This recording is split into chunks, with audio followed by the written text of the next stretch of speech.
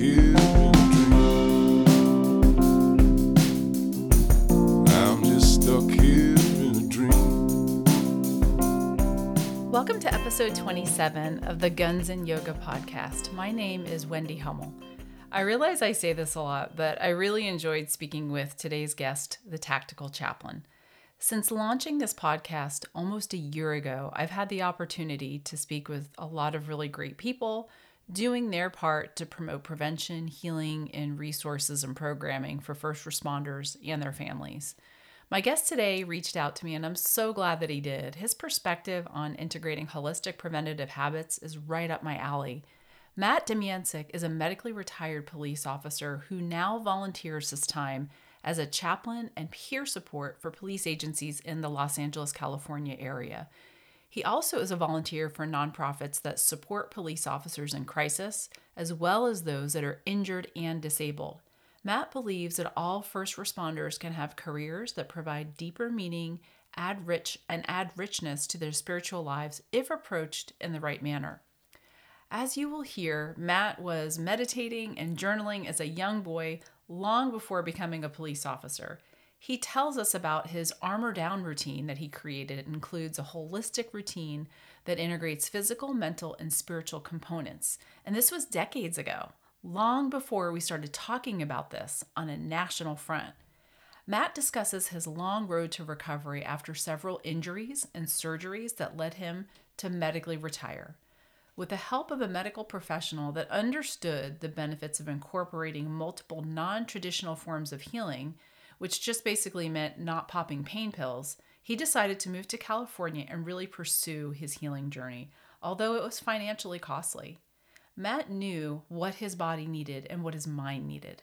He listened to the innate wisdom of his body, and he's in a much better place for it today. To say that Matt is a well-rounded guy doesn't really quite capture it. He's highly educated, he has an impressive resume of trainings that he's attended and taught, and the various assignments that he's held throughout his career. He has also worked as a collegiate strength coach and worked as a mental skills and strength trainer with the NFL Combine athletes, and was himself a linebacker and competitive powerlifter for the Air Force Academy and Colgate University. He has several advanced degrees in forensic science, sports psychology, and pastoral theology. Matt's favorite place to be, though, is with first responders, whether that means he's riding alongside them in a patrol car, out at the range, or meeting a retiree for coffee. He is just passionate about providing support. Matt's viewpoint is one of prevention and proactivity, which is where he and I really mesh. He lives and promotes the importance of holistic wellness, integrating mental, emotional, physical, and spiritual self-care before crisis happens. Matt tells us his police career is like the NFL, not for long. And so when I first heard him say this, it made me giggle. But when I listened back to prepare for this intro, it really made me pause and reflect, because this job isn't forever. And it's even more important to take our health seriously, because you just never know when it's going to end, whether that be by your choice or something completely out of your control. Another thing that Matt shares with us during our conversation is a couple of other nuggets of wisdom. If your well goes dry, you can't give anyone else a drink of water. Pain that is not transformed is transmitted. And if you don't heal what hurt you, you're going to bleed on those that didn't hurt you. I myself am not medically retired, but I have had my share of stress-induced health issues that manifested in mental, emotional, and physical ways. This is what led me personally to discover my own path to healing.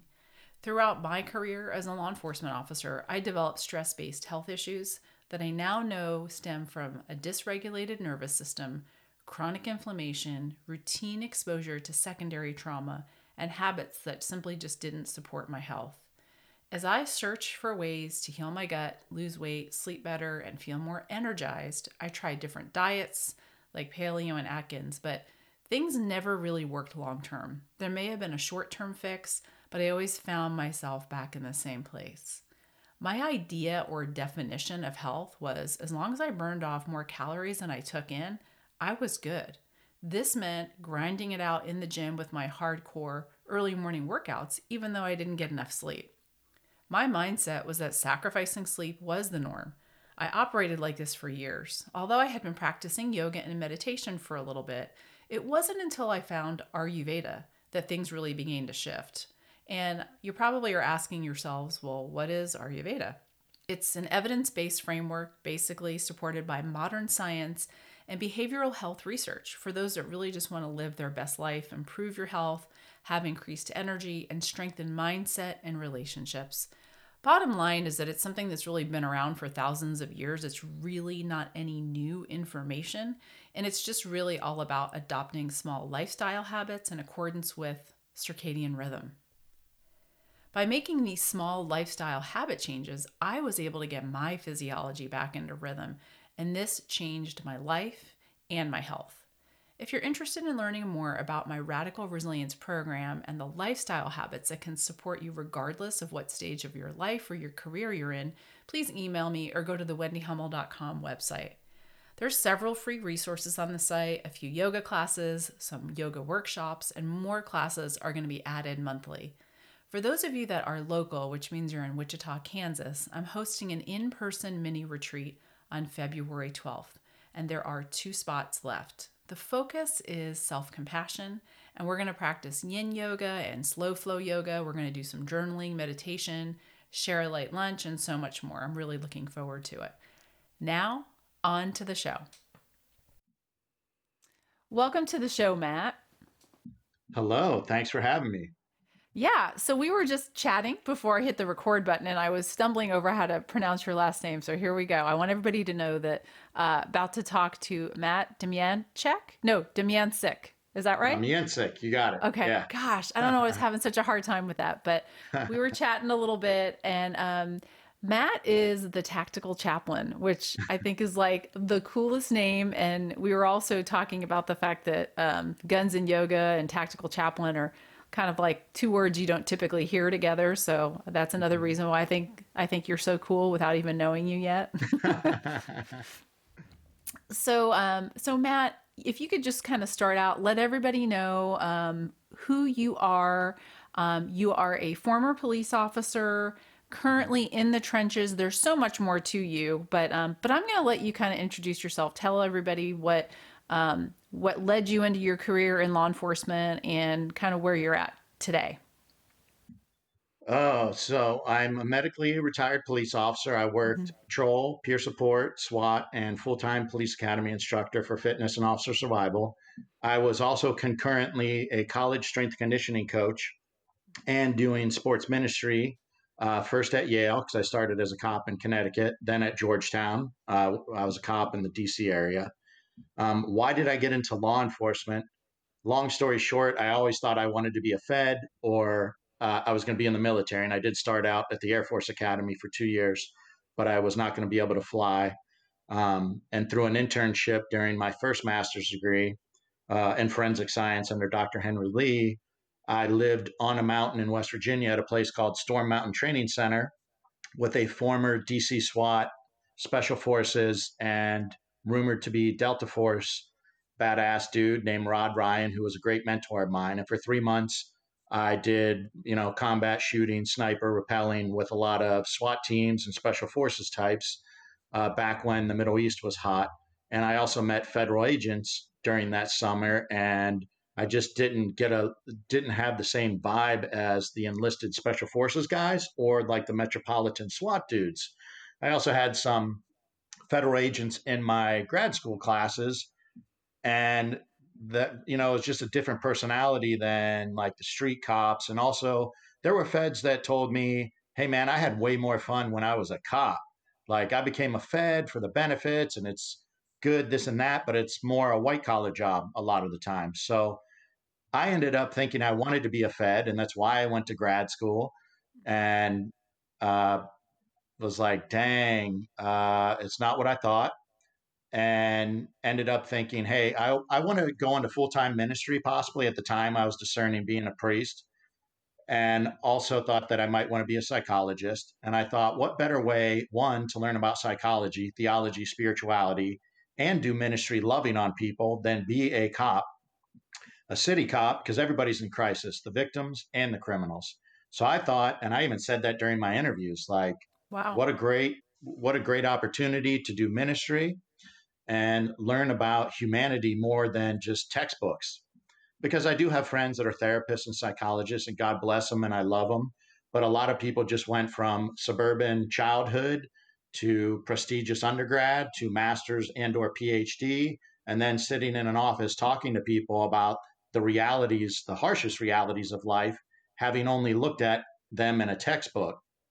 And I think that police officers, firefighters, and veterans could be some of the gnarliest therapists or quote or chaplains in this case, because that's another reason why, another story why I didn't end up a psychologist. But we have experience with people and the harshest realities of life on a regular basis. So that's why I became a cop, because I thought it was a great way to do ministry and also still be on a team, wear a uniform, and get action, because I was an adrenaline junkie and I did want to be on a SWAT team. And I used to think FBI SWAT when growing up, but that was just the movies and I knew nothing about it. And, HRT, they're like super gnarly for sure. But a lot of the federal regional SWAT teams, even guys in those teams will admit they're not doing the work that the metropolitan county and city agencies are doing or were doing before proactive policing has been curtailed drastically right now. But back in Well, the it's day, funny because so I'm married to somebody who was he's a retired Fed. I started out federal and I'm backwards from what most people do. I started federal. We met, I left, and then I became a street cop, which I had always wanted to do anyway. And it's funny what you say is exactly my experience. When we decided to get together and I had to move from the East Coast to Kansas to be with him, I left my federal job, and the deal was I was smart enough to say this: you keep your federal job, I'll go be a cop, but you've got to keep your job, because I even knew back then, and I didn't even really pay attention to this stuff, like the benefits and the money were better than. So, and but anyhow, it's funny that you say that, because yeah, we've had those conversations throughout our marriage about what he does and what I've gotten to do. So I cool. wasn't on the SWAT team, but my brother-in-law is actually a retired Fed, and I could, if he's hearing this, I could kind of make fun of him being on the SWAT team, but I won't do that. But I will say I have met so many feds that have done way more police work than I've Yeah, ever done. And sure, there's guys on units and different teams and positions in federal agencies that are out on the streets doing stuff too. However, there are a lot, absolutely. I mean, there are a lot of Fed jobs that are not like the movies. They're not the ninjas. They're not the gunslingers. They're No, doing that's good work, but it's right. not chasing people in the streets. Yeah, no, for the most part, I would agree with that. But, going back to what you said, you talked about something that you said during your interview when you first became a police officer. Mhm. That was pretty insightful to have that, to say what you said during your interview about humanity and serving. And I'm assuming you were pretty young at the time. Yeah, maybe 24, whatever I finished Hmm. grad school. Well, there's longer stories. Like I worked in corporate America for a little bit. Uh, they're funnier stories for some other time. My friends are like, dude, we know you want to be like Jesus, but you're pushing some of the stuff too far. Like when I decided I didn't want to be a Fed, I got a job as a carpenter framing houses and didn't tell Oh people boy. my academic background, because I Uh-huh. was like, I don't want to commit to a job unless I know I'm going to be there forever. And some of my friends from Colgate, which is where I finished undergrad, were like, dude, this is taking it too far. You got a Colgate degree and a master's in forensics and you're framing houses. Like, so I ended up doing finance for 6 months before I became a cop. But yeah, I was probably 24. I said that during interviews, and yeah, I can't. I remember the responses were kind of like, "What?" I also got questioned about the Colgate and master's degree in the panel interviews, saying you're too smart to be a cop, and I'm like, "You want dumb people carrying guns and driving fast?" Like, so I got even mocked about that in my department sometimes, like you're too Hmm. educated. Although out here and even in the DC area, I've met plenty of cops that have been went to Berkeley and Notre Dame and UCLA and or have masters or even law degrees. So um, yeah, I don't think you can be too smart to be a cop. That's kind of Yeah. silly. Yeah, I agree. And I think it's changed. I agree with you. I think maybe back earlier, It wasn't as common to have Hmm. higher education, but I think it's becoming more of a common thing for people to have. Well, maybe one master's, but in your case, what, two or three? What did you say? How many do you Three, have? but three of them, but two of them are after I got medically retired.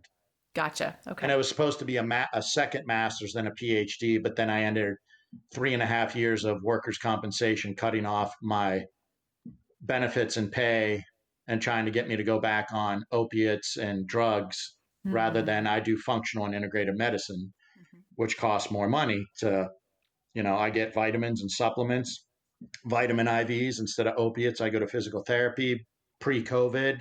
Every week I went and did neuro and biofeedback meditation in a psychiatry office and Mm-hmm. psychotherapy. Um, yeah, I do things that cost them more money but make me healthy long term versus opiates, benzos, muscle relaxers, sleep meds, psych meds. Um, so I didn't get a PhD because I had 3.5 years. This was 4 years into being retired. I had 3.5 years of no money and no medical care and back and forth, West Coast to East Coast, and court battles over my benefits and trying to justify more holistic medical care over give me tons of drugs. Wow. So let me make sure I understand this. So because of the type of treatment you opted to get that you just went and explained to us, they wouldn't pay for that and that's what you went to court to fight. They did for 4 years. Okay. And so I went from obese, these are longer stories, but I had surgeries that went wrong. And if anybody has dealt with workers' comp, depending on where you are, it's like ignore, delay, deny you Mm-hmm. needing things. And so, like, I had a bad surgery, and they're like, oh, there's infections and there's still bleeding. And I get put on tons of antibiotics and painkillers. And it takes 8 months maybe to get the next surgery that I should have had like immediately. And so, when you're over medicated on antibiotics and opiates and all this other stuff, well, it starts killing your digestive system, your immune system, your endocrine system. Mm-hmm. So I ended up like 270 pounds, 30% body fat. I was wearing diapers. I had no control of my bodily functions when I got retired. And then one of my doctors in DC, an amazing psychiatrist who years ago and on the East Coast had yoga and meditation and physical therapy and a nutritionist in her psychiatry office. And we could go down the rabbit hole. All of those things contribute to your mental health, your gut health, and meditation and yoga and taking care of your body. And she told me to move to LA for functional and integrative medicine. So I moved out here. And at the time, I had different work comp caseworkers, maybe even it was a different company at the time that Mm-hmm. approved all this stuff. And so for 4 years, they were paying for a chiropractor, a physical therapist, a psychiatrist that did talk therapy and the neurofeedback with biofeedback. So measuring my brain waves and my heart rate variability while I meditated, like after we would talk about things that I was upset about, Mm-hmm. dealing with my medical retirement, my disabilities, and then learn how to self regulate, which yoga and meditation can help with as well. And then also a primary care who gave me nutrition, vitamin IVs, and supplementation. So they paid for it for 4 years. I got back in shape, went to grad school for sports psych, was coaching NFL Combine and doing sports psych for NFL Combine prep. And then they basically literally told me, you cost too much money. And the guy told me he was my life coach, literally said he was going to be my life coach and help me do this and that my doctors were quacks. And I was also too fit and productive in retirement. But it's like, if my Who doctors told are you quacks, this? Who told you my they were going to be workers' your life comp, coach? a new work comp caseworker. Oh, okay. Okay. And so, yeah, so they paid for it for 4 years. And then this new guy was just like, it costs too much money. Literally told me it costs too much money. So you can, like instead of going to talk therapy or neurofeedback, I can take psych meds. Instead of a chiropractor doing ART, active release therapy, deep tissue work, and Mm-hmm. physical therapy, I can take opiates and muscle relaxers. And they, Incredible. and yeah. So I mean, that's a whole other story. But look at our veterans and a lot of because I've been a chaplain also for rehab centers for first responders. And their stories are often very similar to the veteran stories I hear. You get hurt and you get thrown a bunch of drugs, Yeah. surgery or drugs.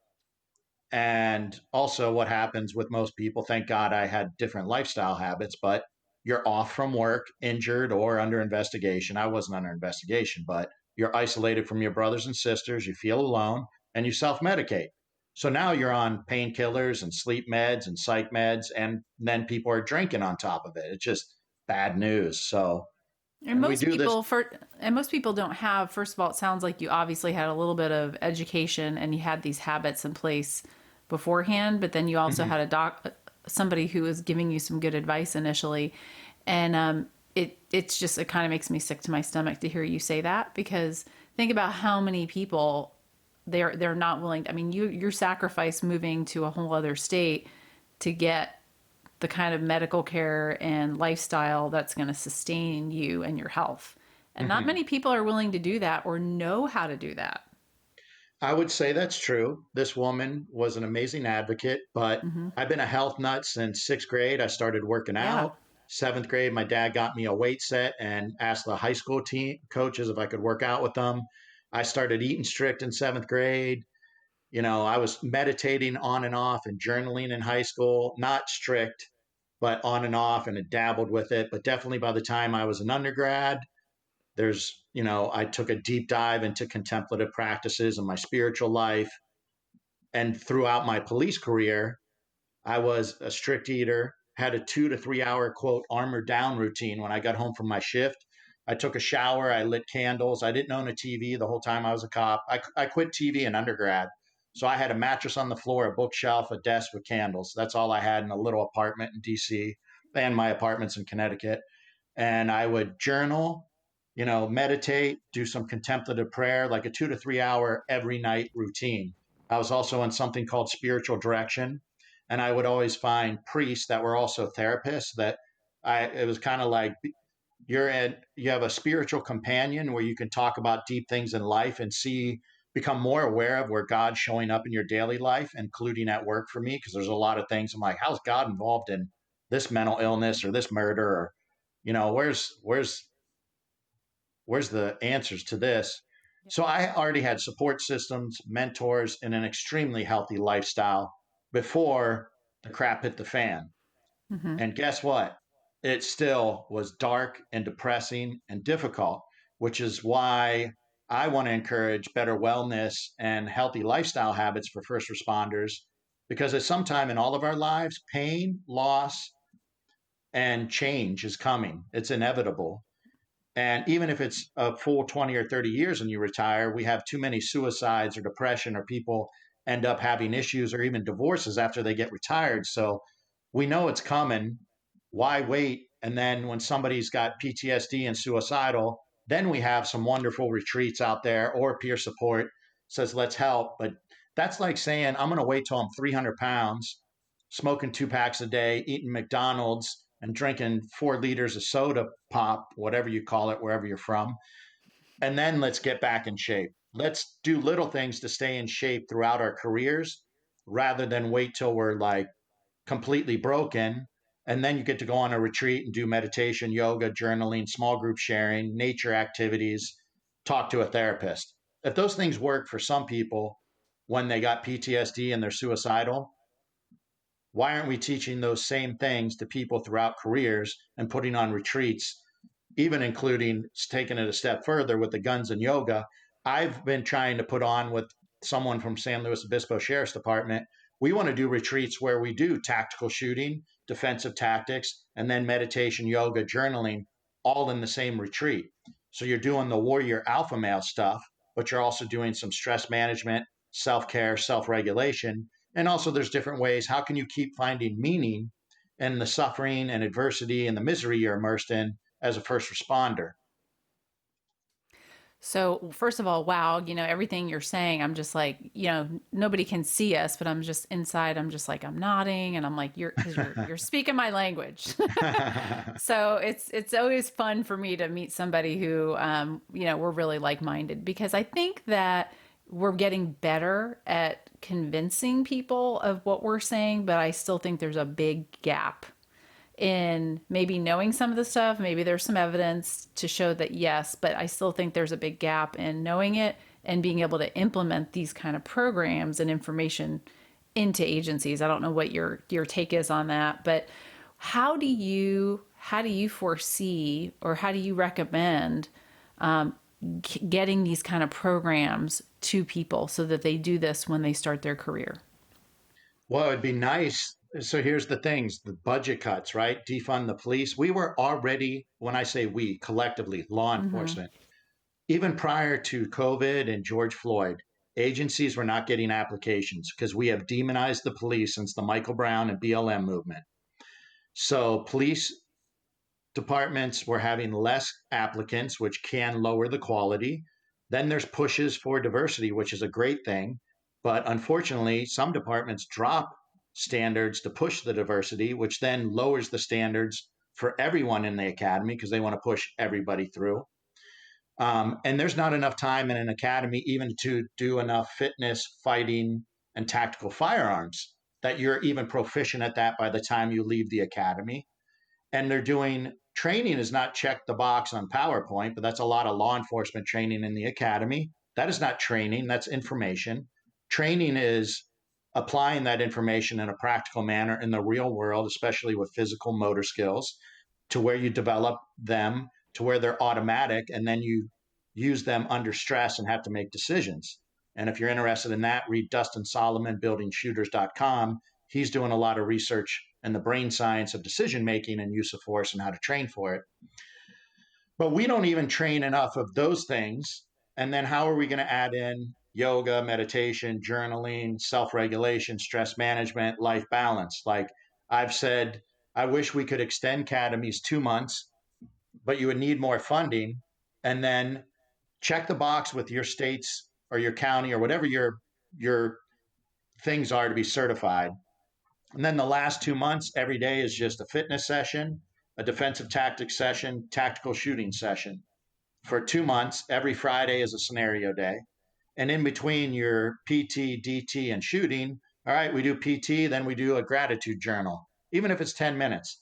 All right, we're going to hit the range. We do 2 hours of tactical shooting. Then we're going to do some Tai Chi or yoga or Qigong. Take your pick, who teaches what in your area.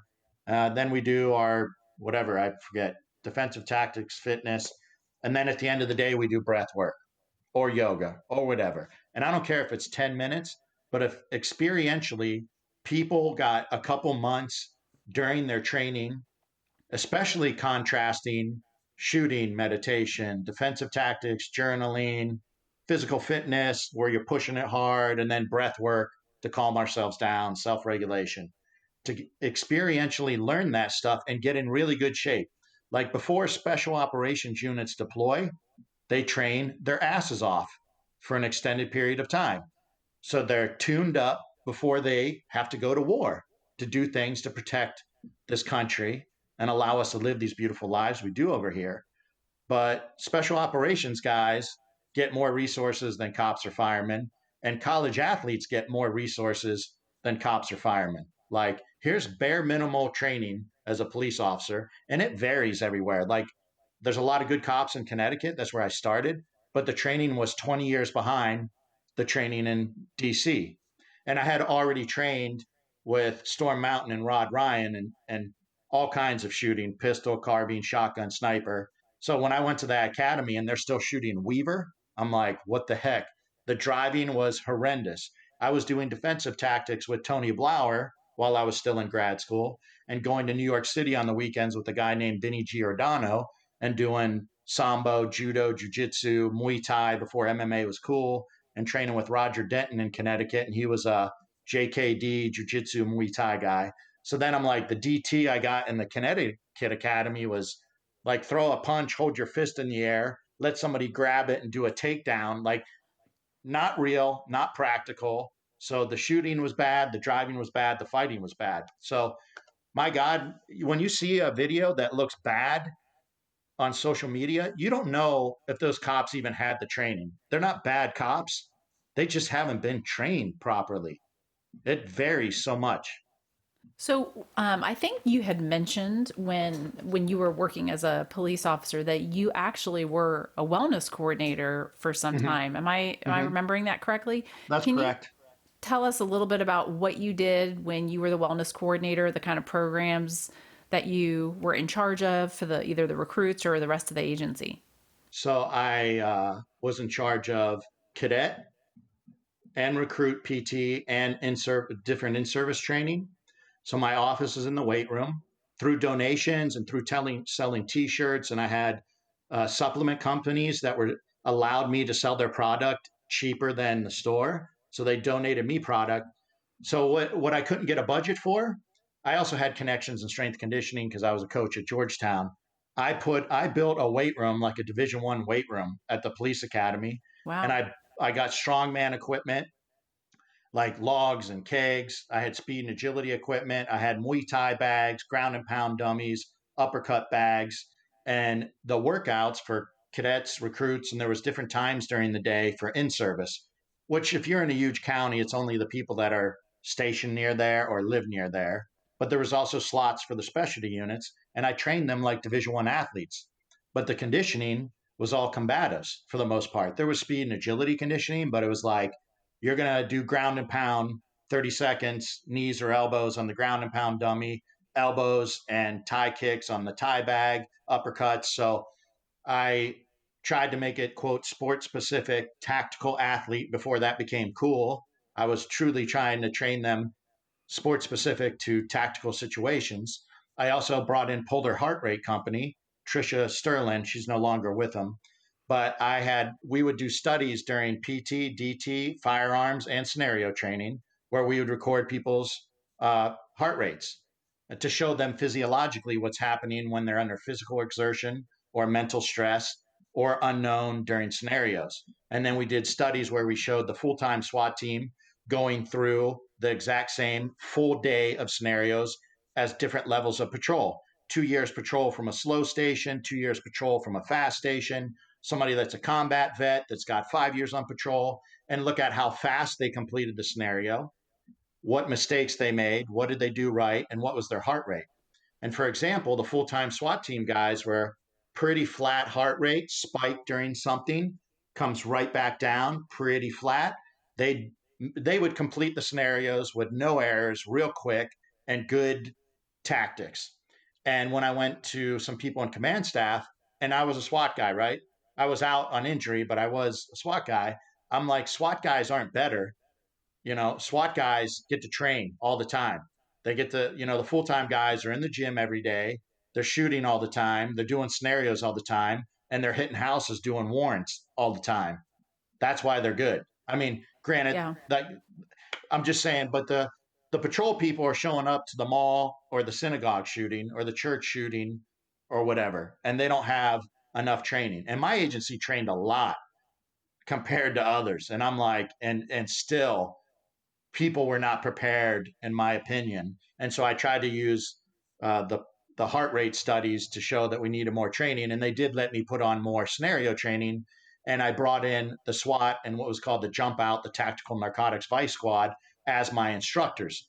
Versus, no offense, there's some police academies where the instructor worked the day shift in a slow district, and now they've been at the academy for 10 years. And so somebody who's going through a scenario doesn't respect their opinion.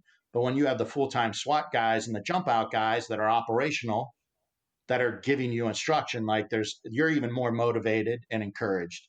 So I did that. I had a nutrition program. If you worked out with me during all those time slots, and for the cadets and recruits, you got free protein and carb shakes, whatever I had. Um, and I also implemented breath work with stress erasers. It was an early heart rate variability device that now everybody can do on their phone. So I taught breath work. I gave out these devices for people I knew that would practice at home.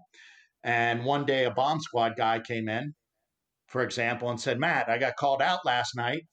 And I didn't realize to the end of the call that the whole time I was running code, I was doing my breathing, and everything flew by and was so smooth, and I wasn't jacked up, and I felt so good at the end of the call. And it was because he was training breath work all the time, all the time. So it kicked in. Progressive muscle relaxation is teaching people like you flex really hard, each different muscle group relax. I would turn out the lights, lay them down on the mats after a workout, and put them through breath work, progressive muscle relaxation, and then imagery and visualization, pretending I was dispatch, giving them calls to visualize using all five senses. Visualization is not just imagery. You want to think about the taste, the smell, the sound. Um, so, as a wellness coordinator, that's what I tried to do: improve strength conditioning in a practical, athletic manner, not just bury people with distance running or whatever you're good at.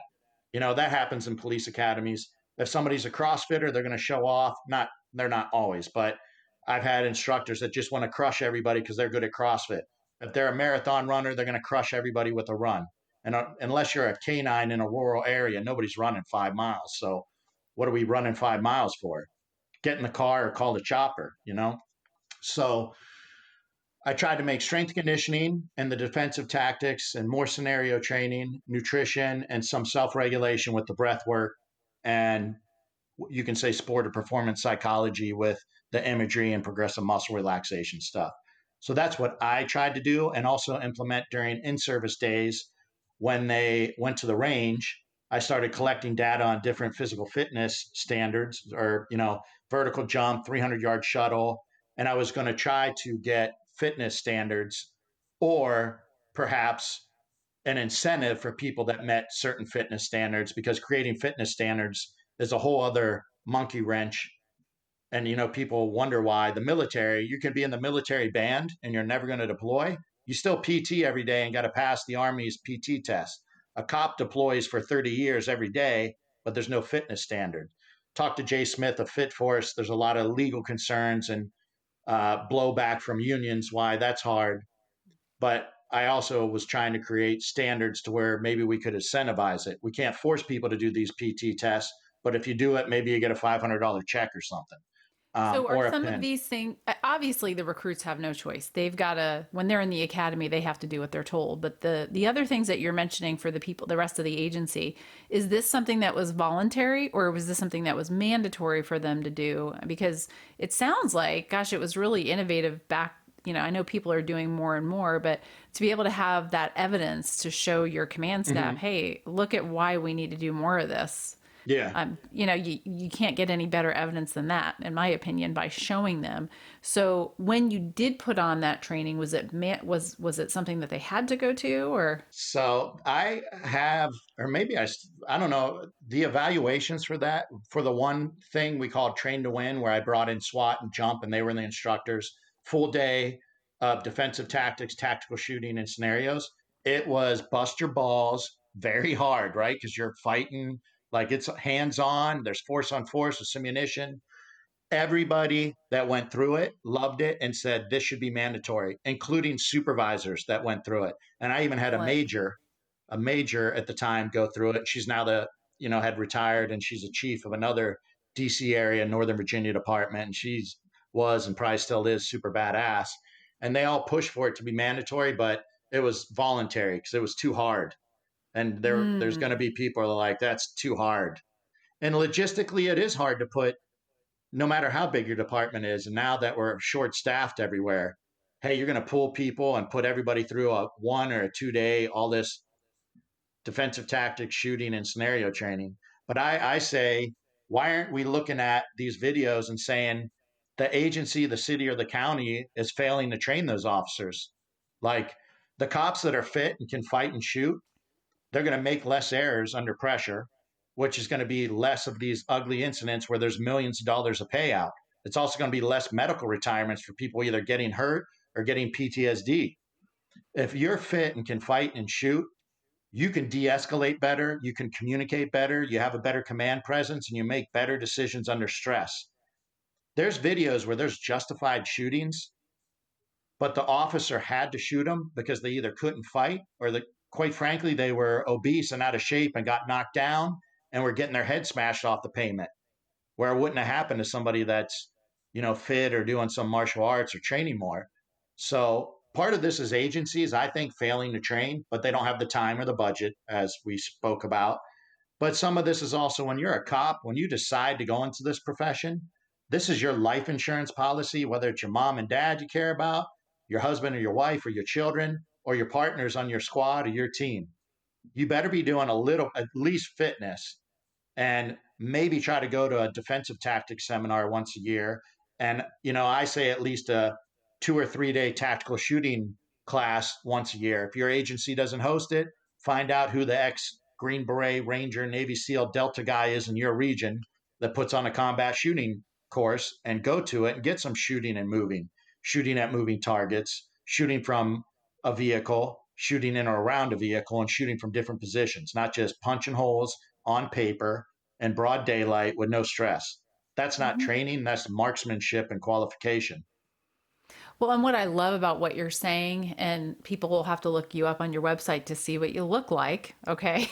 Because to look at you and to hear you talk about things like yoga, meditation, breath work, and visualization and journaling, you don't typically see somebody like you who's talking about that stuff. Now, people expect it from me, right? I talk about that Yeah. stuff all the time, and I'm a retired cop, but I don't look like you. So I just want to point out how important and significant that is, because you have, I don't really hear as much about the importance of this holistic framework, how Mhm. important and imperative it really is, because you just hit the nail on the head, in my opinion, when you said all of these things are related to other things. So if you take care of yourself, you're physically fit, your physiology, your biology is intact, you know how to Mhm. self regulate, you're going to perform better, your mindset's going to be impacted. So Mhm. I think it's really hard for people to get that, because I still think people compartmentalize all of those things: nutrition, fitness, mental health. I don't think Mhm. they understand,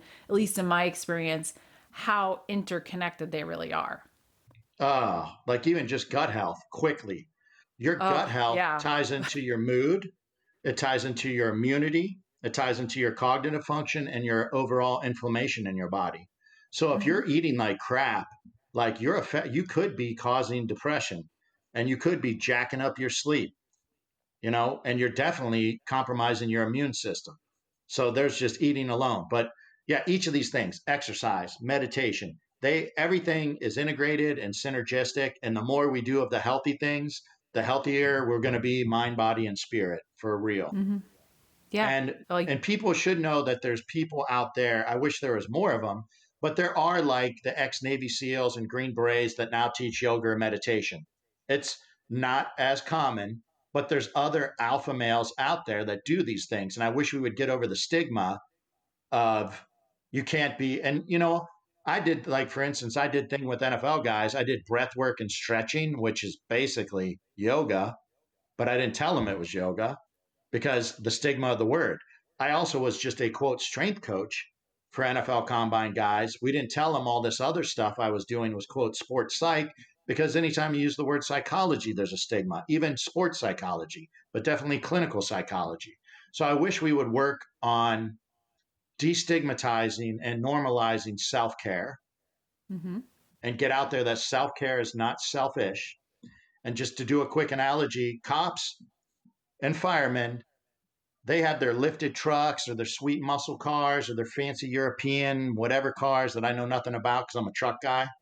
But they're mint, they're waxed, they're good to go. But as far as self care of their own bodies, cops they'll run their own engine and mind until the check engine light comes on, and then they'll put a piece of black electrical tape over the check engine light and mash the gas pedal even harder until smoke's coming out of the exhaust. There's steel belts showing on the tires, and the brakes are squeaking, and the rotors are warped. That's Yeah, I how love that cops are. analogy. Yeah.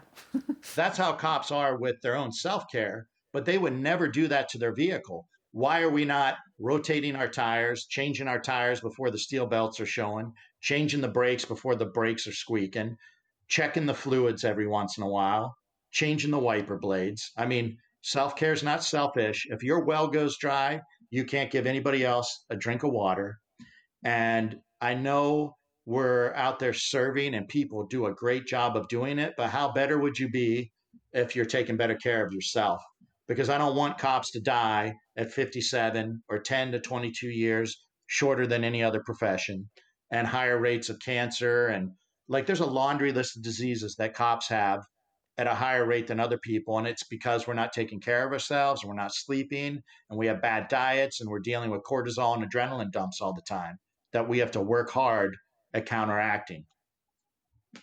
Yeah, and again, I couldn't agree more with everything that you're saying, and I really like the fact that you're highlighting this and bringing attention to it. And even with what you're doing now, which is what I want to ask you about next, because I really want to make sure people understand the significance of what you're saying and how you're working now to share that information to still support law enforcement even after being retired. And everything that you do is on a voluntary basis in the Los Angeles area. Is that right?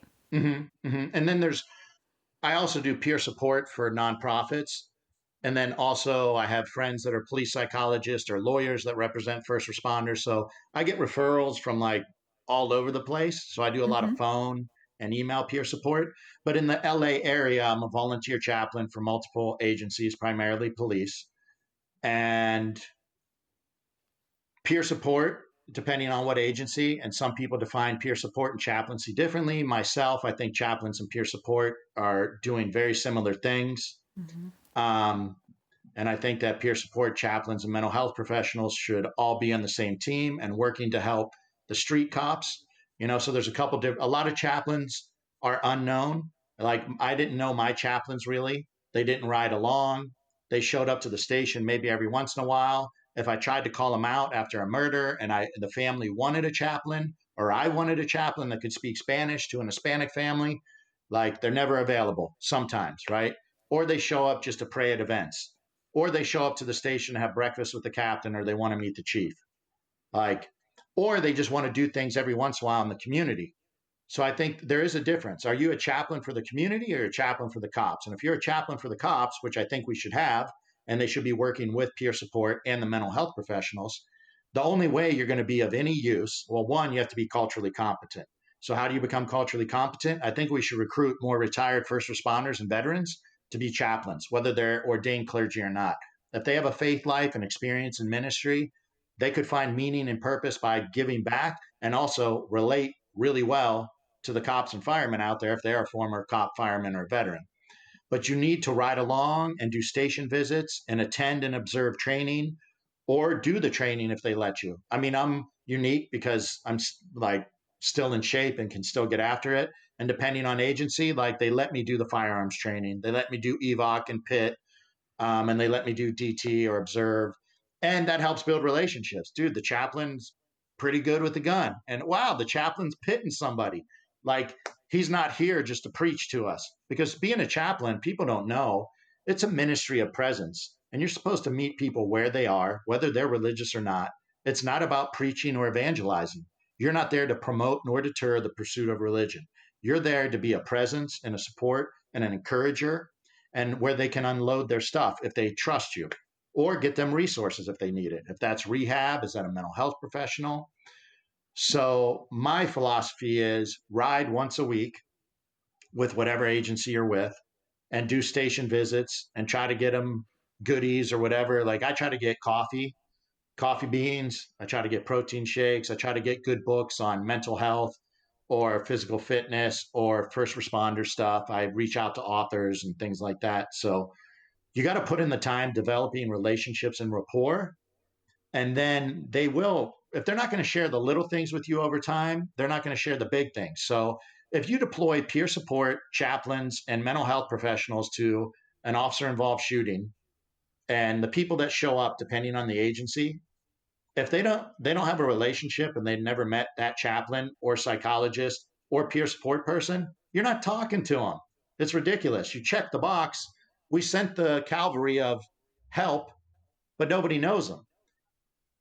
So you have to develop relationships prior to a critical incident. And my philosophy is wellness and peer support and mental health should be proactive, not reactive. So let's help them develop these healthy lifestyle things ahead of time. I have no budget. If I win the lotto, I'm building a retreat center to do the jujitsu and shooting and yoga and meditation and journaling. Um, but what I try to do one on one is why I'm developing relationships with officers. If they do trust me, maybe we do talk about nutrition or meditation or spirituality or a variety of these things. And over the time of a couple years, there's guys and gals that do implement things. And there may be things that I talk to somebody about that they share with their trainee. Like then people will come to me and be like, hey, Matt, after the suicide call, I just wanted to let you know that instead of telling my trainee to suck it up, I said, hey, man, are you good with that hanging yesterday? That was gnarly. Kind of rattled me. Like they'll admit, hey, I'm a human. That was ugly. And just so you know, if it bothered you, it's okay. And if you want to talk to me, meaning the FTO, talk to me, you want to talk to the chaplain or see a therapist, totally normal. So there's things it's like a ripple effect if we start normalizing these things. And the more people on a squad or in a station that are doing fitness, it can catch on. Same with let's try keto, carnivore, paleo, vegetarian. The more people trying different diets, they start improving that. And I think the same would be as if there's been people that said, Matt, why don't we bring yoga to this police station? I'm like, I don't have a budget for it, and I'm not a yoga instructor. I wish I was, and then maybe I could put on some freebie yoga things. But just through individual and small group relationships, at least for me, I can give access to my knowledge and experiences, and then refer people because at least in LA, I might have places where I know they can get good martial arts instruction or strength conditioning or different prayer groups or different police psychologists that are culturally competent, and they can see them if they don't want to use their EAP or their insurance or their department site to try to give them different resources because I am not the guru. I'm the guy that has a ton of experience in a lot of areas, so I can share my experiences and my education with you. And then if you want to dive deep, I'm going to point you to other mentors or experts or resources, whether that's books or courses or things like that.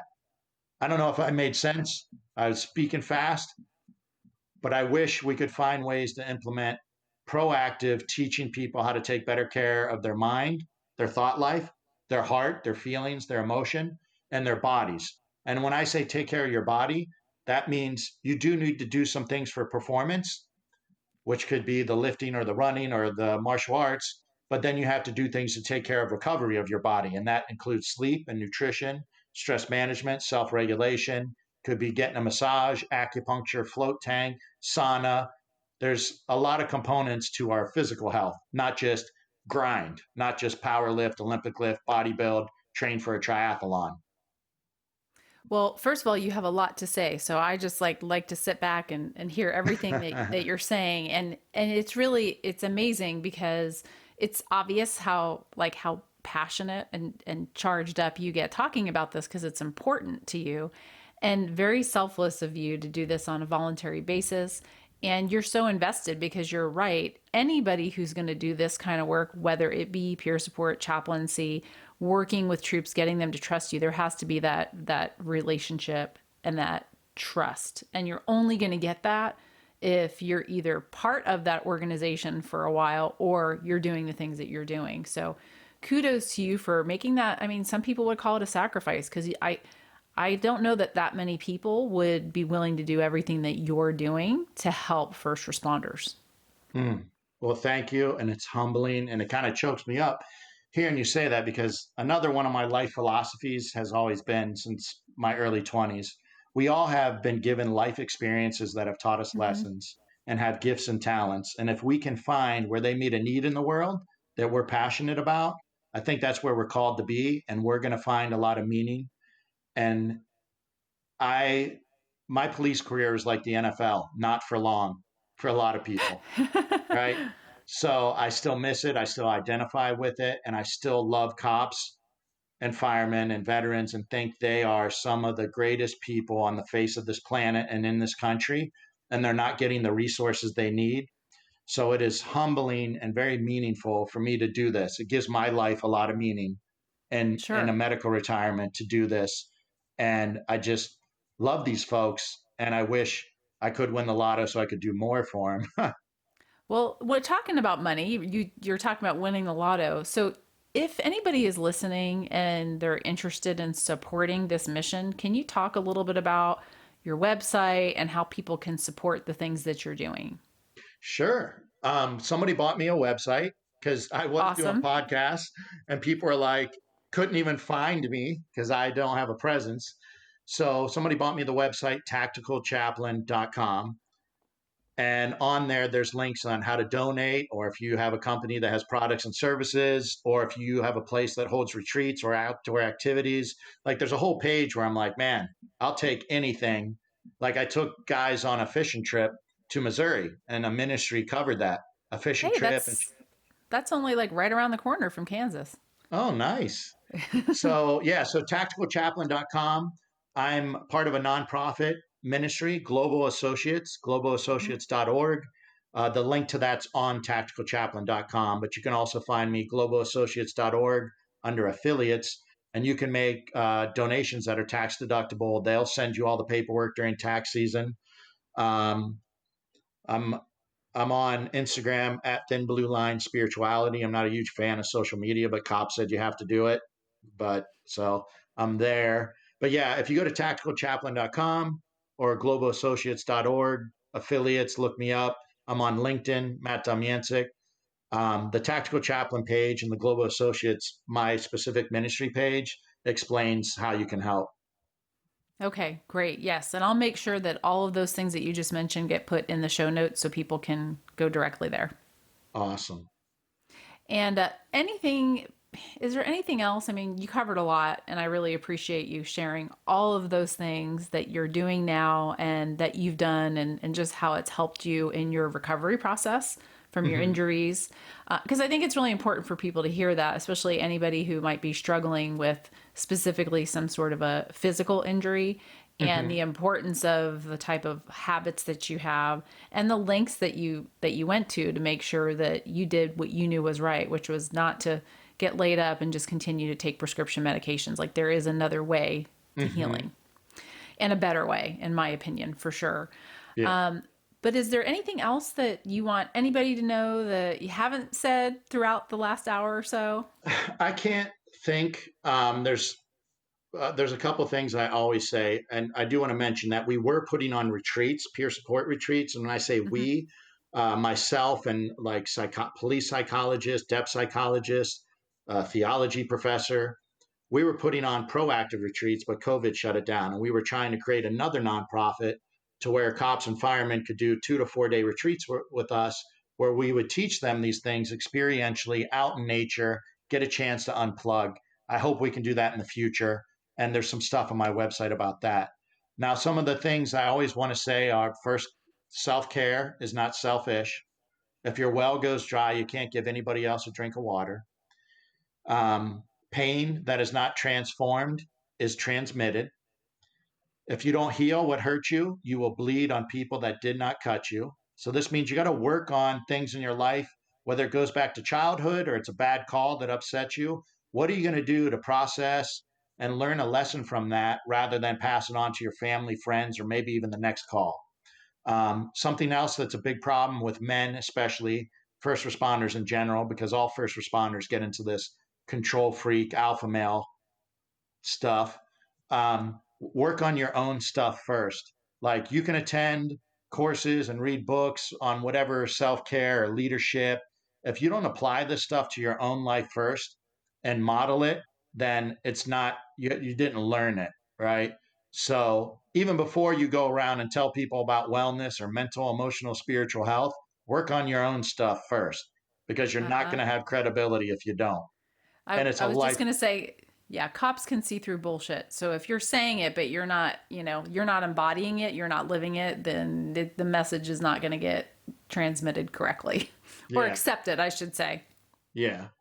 And I don't know, because you know what? Unfortunately, a lot of us do learn our lessons in these come to Jesus moments through severe pain. And some of the greatest growth periods in my life are the post traumatic growth Yeah. from the severe pain and suffering. But just know that pain, change, and loss is coming to all of us at some time, even if you get to do your 30-year career.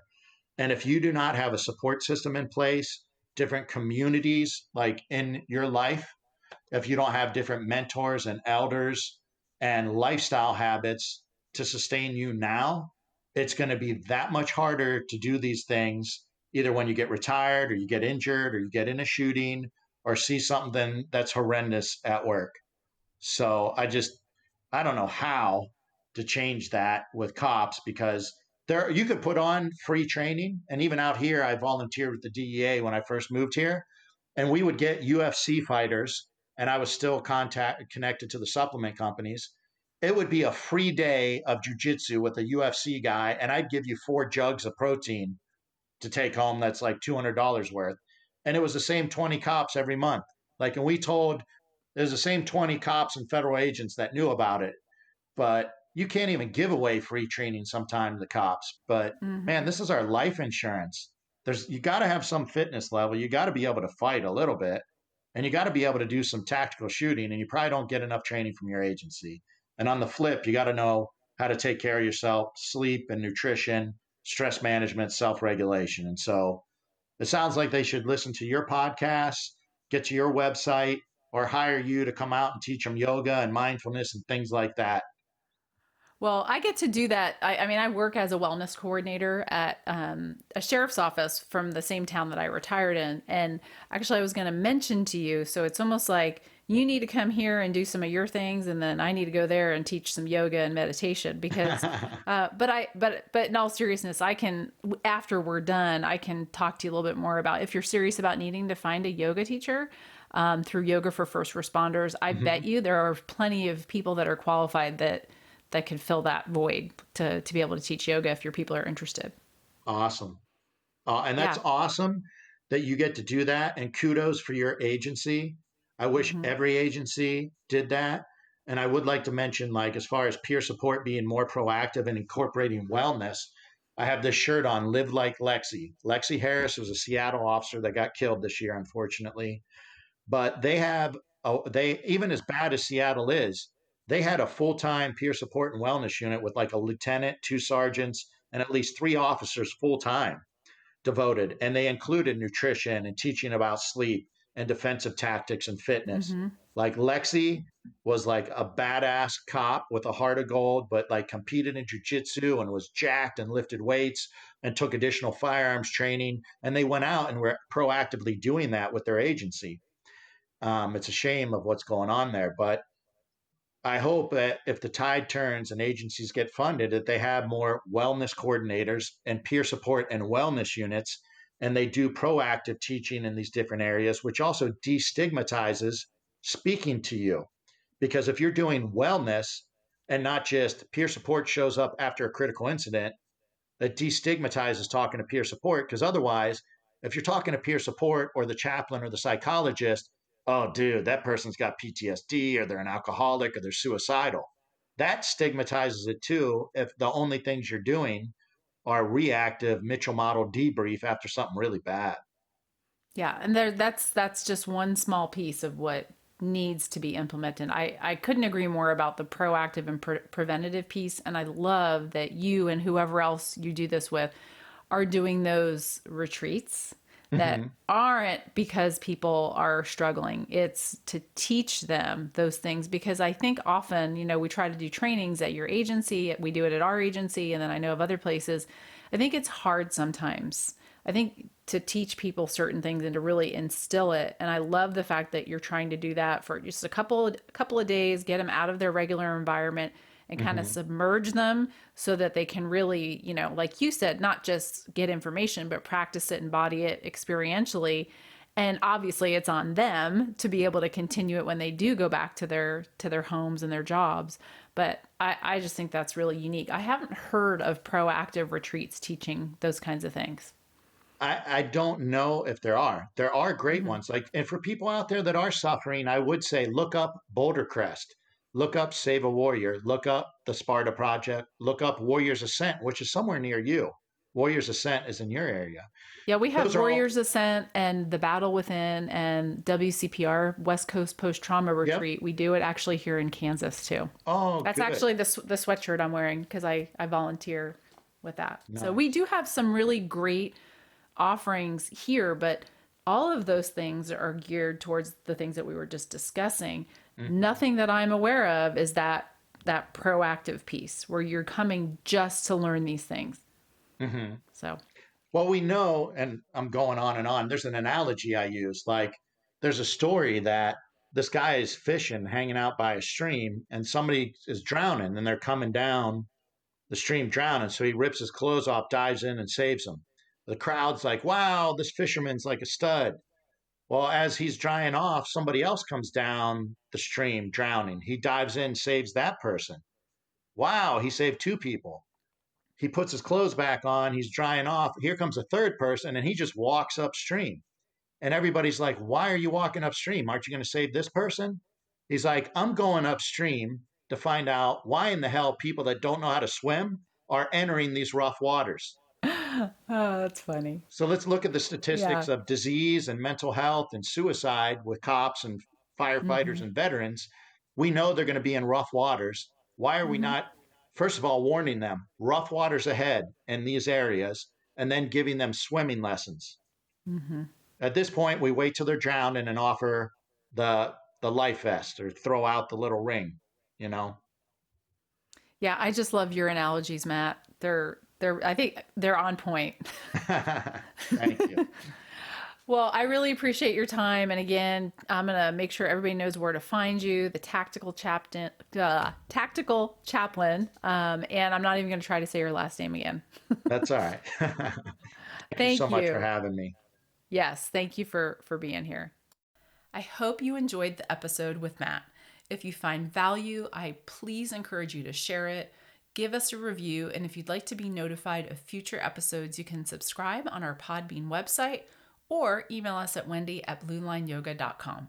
I'd love to hear from you with questions, suggestions for future guests, or topics that you'd like to hear about. And if you want to learn all of the ways to get a hold of Matt, go to tacticalchaplain.com. That's his website. You can find him on Instagram at @thinbluelinespirituality or on LinkedIn under Matt Domyancic.